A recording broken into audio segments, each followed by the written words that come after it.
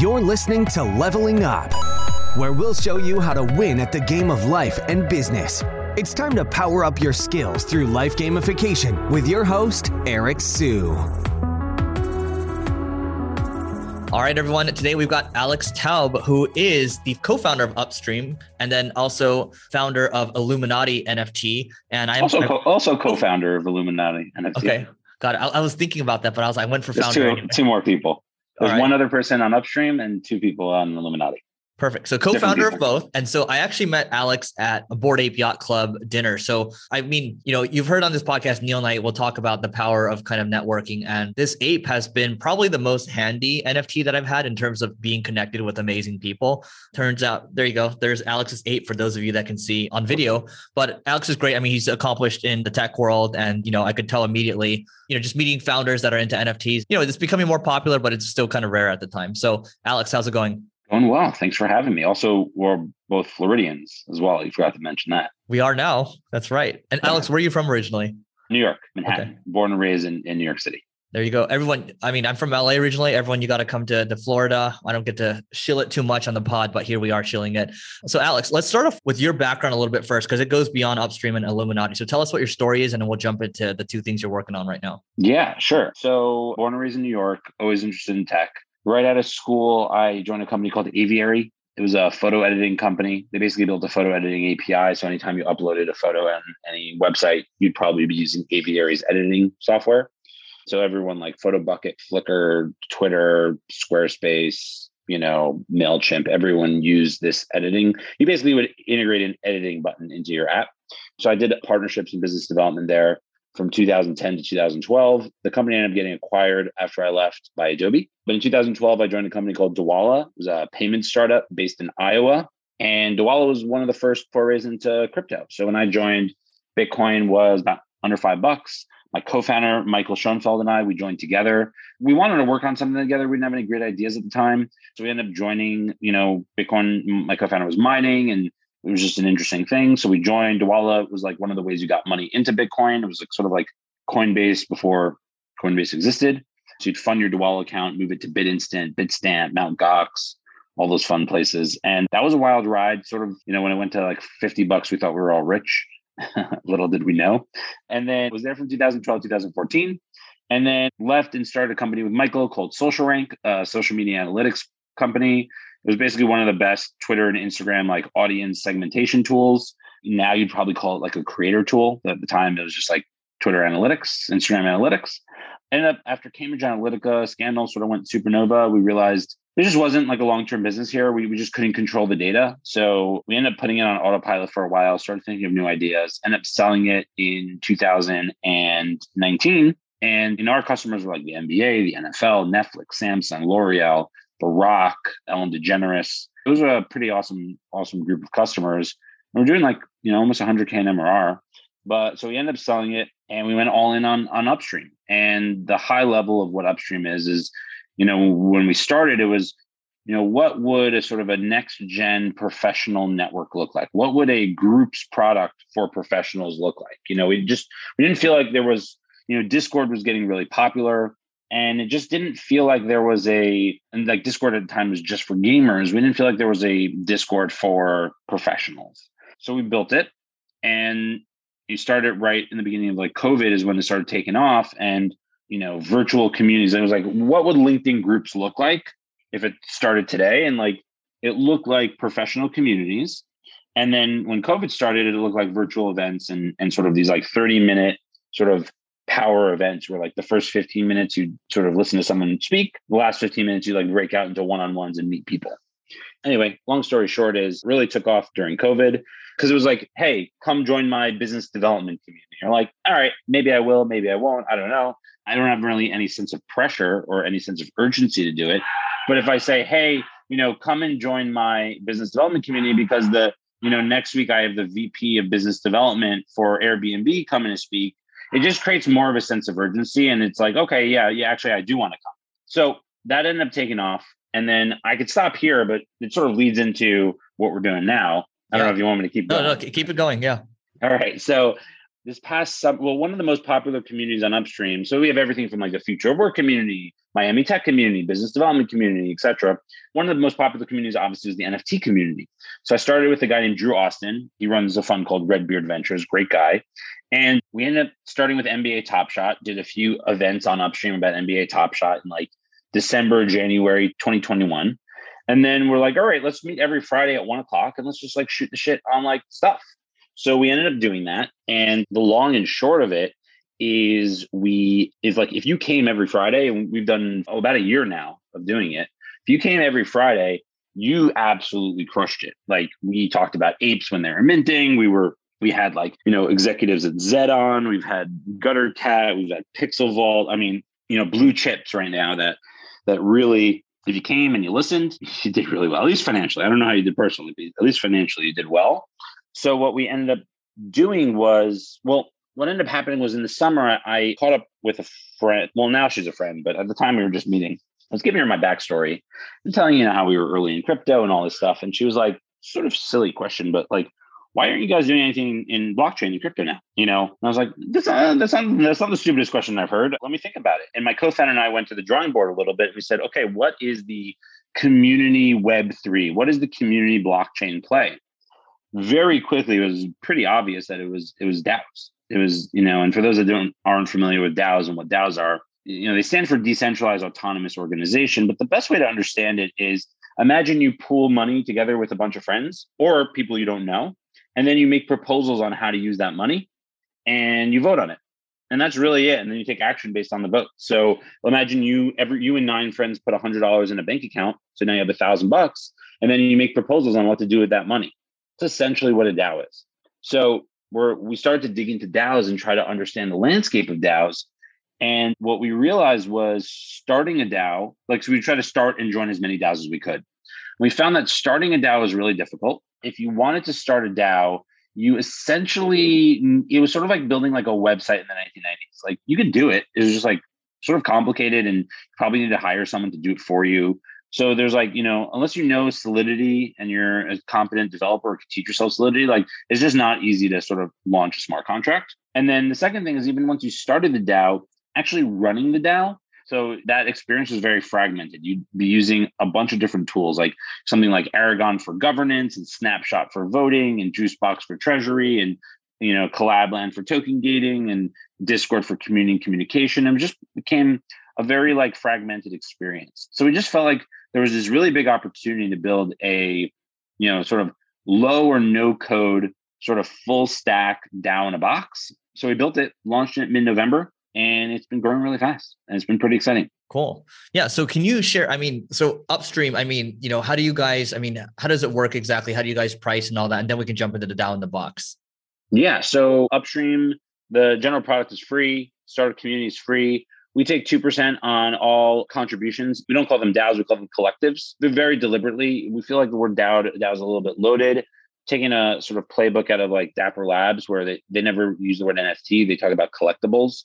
We also found out recently that Dapper Labs has their own DAO thing that they're working on, and they call them collectives as well. So I feel like we're in good company. But we did come up with it before we knew about it. And anyway, long story short is we take 2% on all contributions into the collective. So you put in $100, we take $2 out of that. But It's an ongoing thing. It's just when you contribute into the collective DAO. Got it. So it sounds like, correct me if I'm wrong here. So Upstream is for forming collectives. It's also for collective discovery as well, right? Yeah, that's an interesting question. We noticed a few things since starting. There's a handful of DAOs now. You can't just like create one and launch one in 2 seconds. We're pretty hands-on with like vetting, making sure we know what they're doing, et cetera.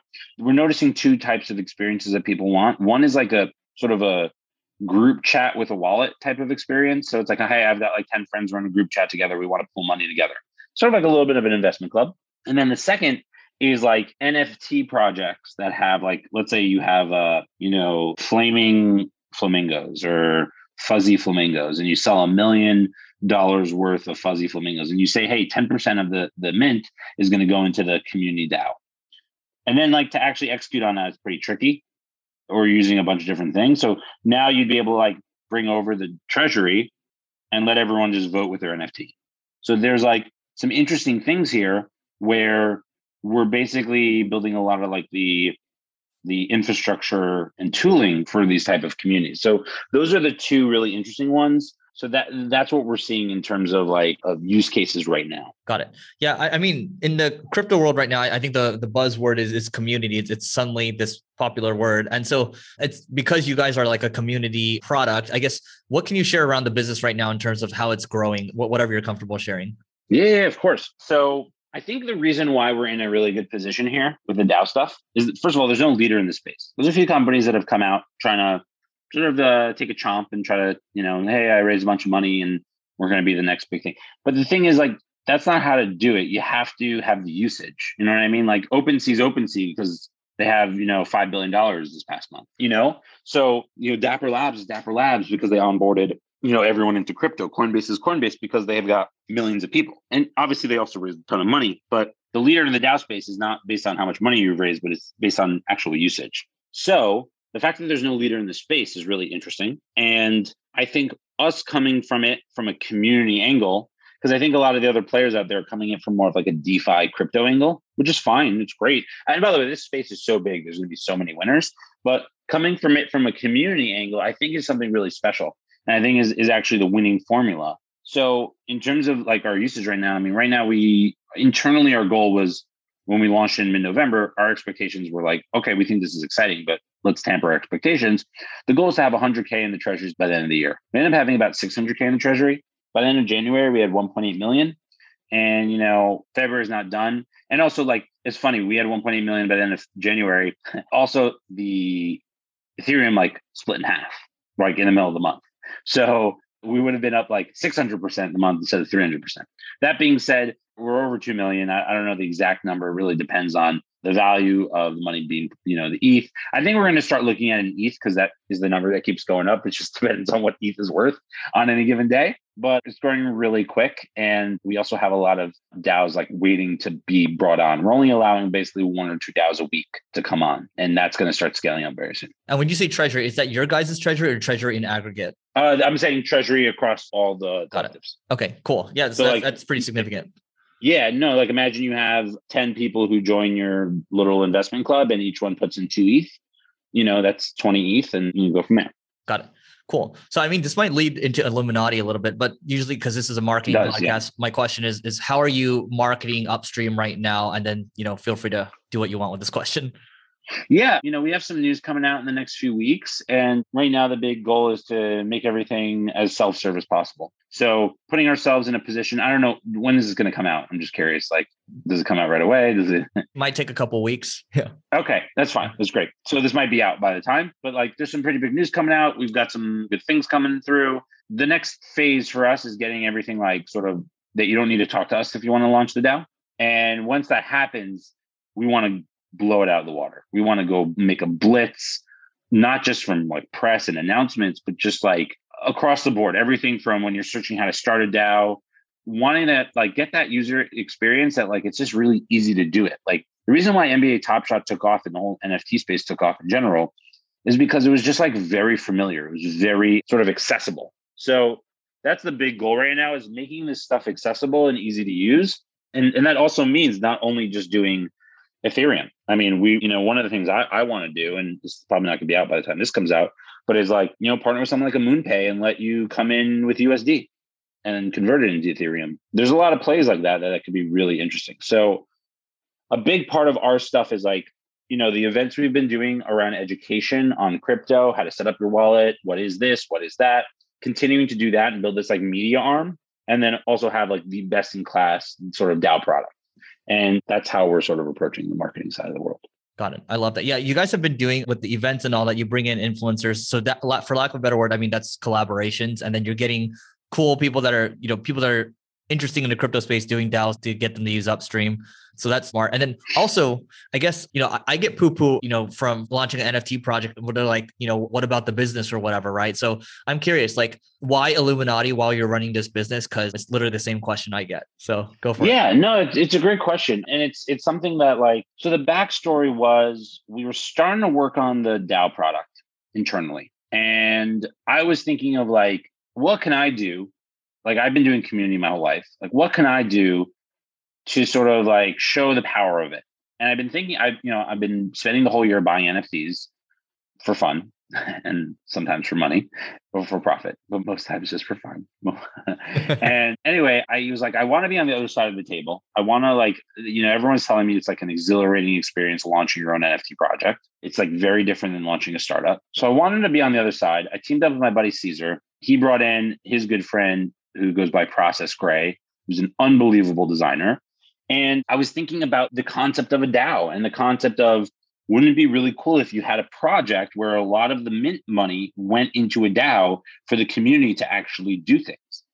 And that's what sort of led to this sort of amazing project. So, and I was like, oh, we can use and be a great example of how to use the DAO stuff on Upstream, but this is like totally separate. And this is like a project I can do with different friends. So we ended up coming up with the concept where like 50% of the mint's going to go into the DAO and 50% is going to go to operations and the team, and just sort of like, sort of run away with it and try to make something really interesting. Honestly, so I'm not a designer. I'm not a super creative person. My responsibilities as the sort of the co-founder and involvement is really the DAO stuff. That's my bread and butter. So it's very intertwined with the stuff we're doing at Upstream. It's just separate. But in terms of, Process and Caesar, like they're working on like lore and the whole big ecosystem. We have all this stuff coming. We try to keep it a little secretive. I'm definitely the most like loose lips on the team, but like they have built like they're world building right now. And this is like, hey, you own one of these, you're in for a ride. Like I got read into some of this stuff recently, and it was just like, whoa, like you've built like a whole like universe that is like people don't even have any clue yet. Like this is like obviously the core NFT that everyone bought is important, but there's like so much coming that is super exciting that I just like, I want to say everything, but I can't say anything. But yeah, it's a fun project that is going to be so much more. I mean, like right now we're hiring a full-time person to like basically run, we're calling it a GM because, everyone's joking GM, but like, it's also like, it's sort of like a project operational manager to get everything running, on schedule, because this could be massive. This could be something that is just an unbelievable machine. So we want to do it right, but it's a lot of fun. Honestly, it's just a lot of fun. Yep. Ultimately. That's what I want. I think there's a key thing here. I mean, for the business owners listening to this right now, it's like I work on the NFT project off hours, and like really we have one person on payroll for it, but other than that I don't involve anybody else, and the rest is like all mercenaries, right? And so I'm guessing like people are probably wondering like, okay, Alex, like what's the time commitment, like how much do you need to invest to build an NFT project while you're running a business? Like how do you answer those? It's a great question. I put up a lot of the money to like get going. it was me, Gray, and Caesar to start. Then we found this awesome dev shop called Nifty Labs. So they go by Neo and Free Gas on the Discord. They're awesome. I would say use them, but like, don't take them away from us. They also work with other people, but I look at them as like part of the founding team. And then there was CJ and Scott who did like websites and graphic stuff. And then there's Bruce, where everyone in the Discord calls Puzzle Daddy. And he does a lot of like the lore and the puzzles. And then there was Sydney, she goes by Allsea, and she does everything from Twitter to Discord to sort of all comms, communication, everything.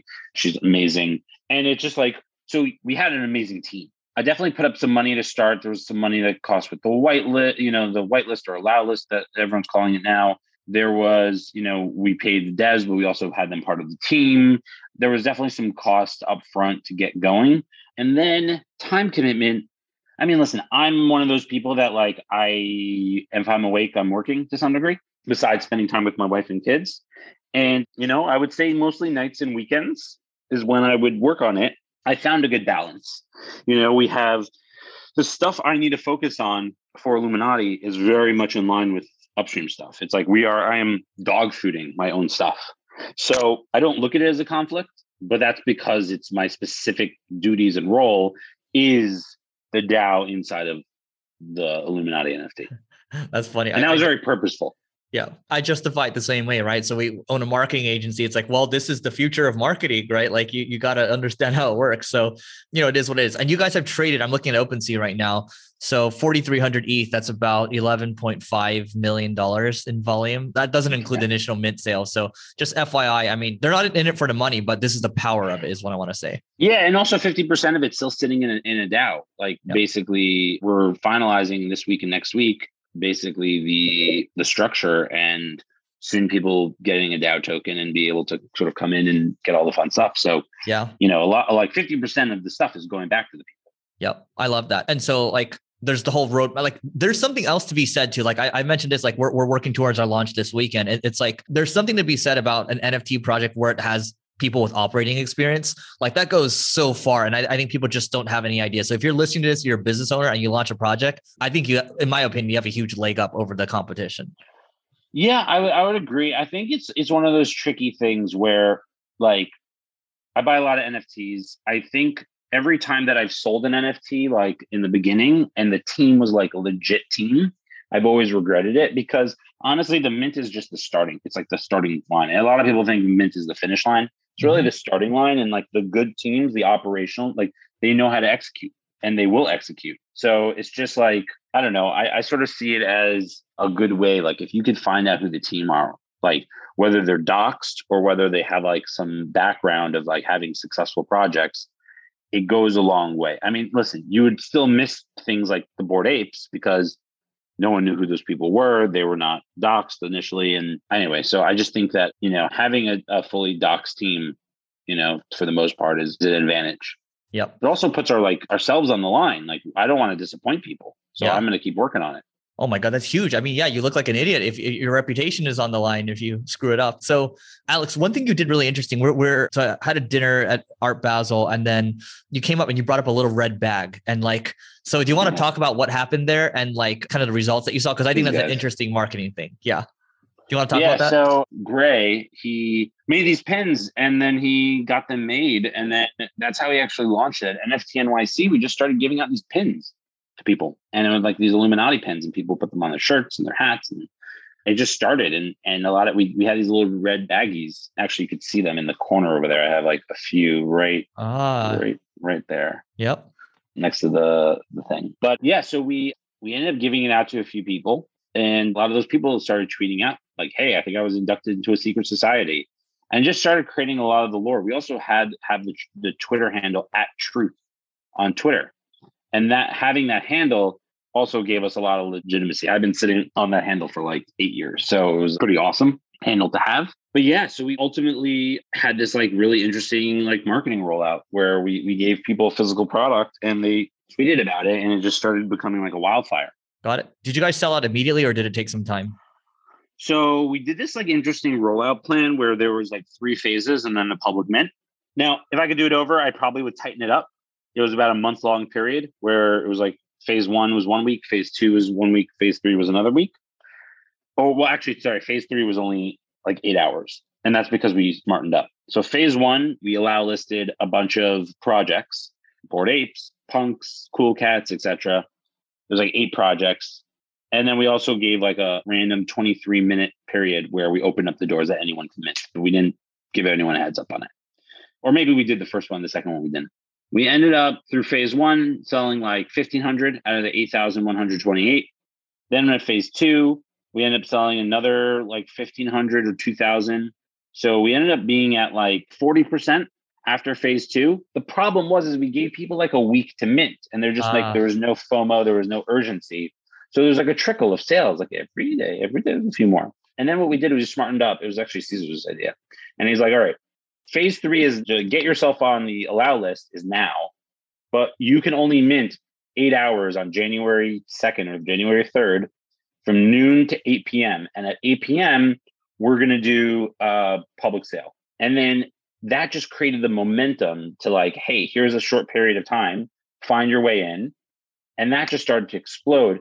And so much so that at 7 o'clock, we were on like 5 or 6 o'clock, we were on path to sell out before the public mint. And this is why now I regret it. But at the time, I thought this was a sound idea. Is at the time, we were like, we want to have a public sale. It's only fair to have a public sale.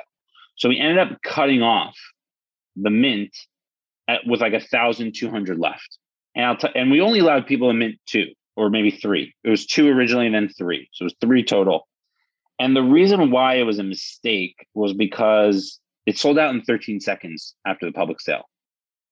The problem though is like those weren't humans. So we only had like 60 for sale, 70 for sale when it was like 6,000 something sales. And then when we got to 8,128, we had like 1,000 for sale. And I think we should have just let it sell out the way it was going to sell out and apologized that there was no public sale, because I think we would have had more diamond hand holders if we would have done that. I think like we missed out on that, and it's fine. Like we've gotten most of the non-diamonds out of the community, but I think we could have done a better job on that. No losses, only lessons. Yeah, it's a good lesson to know. Like, honestly, I think people are like, oh, we need to have a public sale to be fair. And at the end of the day, as long as you have a way to get on that like allow list in a fair way, I think that's fine. I think, taking that like the guilt of like, or whatever, because it's right, at least right now, until you can find a way to get the bots out of the game. It's usually bots to some degree. Interesting. Well, that's fascinating. All right. So two more questions from my side. So This is completely flipping out of NFTs for a second. So favorite business tool, not called Upstream. Probably my iPhone. Okay. Right? All right. No. That opens things up quite a bit. No, I would say Twitter. Okay. Twitter DMs. Twitter is like probably the best professional network. I agree. I've said that quite a bit on this podcast. And favorite business book? Favorite business book. I have a lot of favorite business books, but I'd say the one that had the most impact on me in the recent history was actually Peter Thiel's 0 to 1. Now, whatever people think about personally, the person, whatever, but the book really expands your mind in terms of like how to approach starting a business. And I read it when we were in between SocialRank and Upstream before we had the idea of Upstream. And it really just got me thinking bigger. So I would recommend just checking it out. It's just the guy knows what he's doing. Got it. Very clearly. Here's another one for you. Okay. Final one. Favorite NFT that's not Illuminati NFT and not Eighth. Okay. Favorite NFT that isn't Illuminati or one of them is Knights of Degen, my buddy Drew. Love them. I think there's something to be said about like a sports, like besides Dapper and NBA Top Shot, there's no real like sports NFT. So I think that they have a really big opportunity. Other favorites that aren't mine. Hold on. Let me look at my OpenSea for a second. It's a good question. I like everything. Let me see my oldest stuff. Let's see what I've held on for the longest. I mean, I have a punk that I love. Probably Zed. Horses? Horse racing. Yeah. I honestly think play to earn and gaming is the way to, if you want to make 1,000x this year, that's how you do it. Gaming and play to earn and gaming is just going to explode. Because like, think about it. Axie Infinity, massive company. It's a shitty game. Like it's a Pong. It's the Pong play to earn. Like Pong's fun. But it's very basic. And that's not like to knock them or anything. I'm sure they're great. I don't know them, but I'm sure they're great people and they work really hard. But it's very like, I just think there's going to be a lot of complex play to earn games coming out that are really cool and that people can make money on. And it's just going to be like this massive gold rush this year. Yeah. That's my bet for 2022 is like the catalyst this year are going to be play to earn games and Coinbase NFT. Those are the two things. Yeah. By the way, we've had Jiho on this podcast before too. So check out that podcast. And by the way, this is not financial advice for anybody here. It is what it is. Do your own research. Yep. Do your own research. So Alex, this has been great. What's the best way for people to find you online? AJT on Twitter. That's probably the best way. My DMs are open. Always happy to chat with people. And check out Illuminati NFT. If you want to, we actually released something called this Golden Apple that like anyone can mint for free, just like as a intro to NFTs. So check that out. And then check out Upstream. I mean, if you're interested in starting a DAO or learning more, just go to upstreamapp.com and hit me up. Cool. All right. This is the future, everyone. Alex, thanks so much for doing this.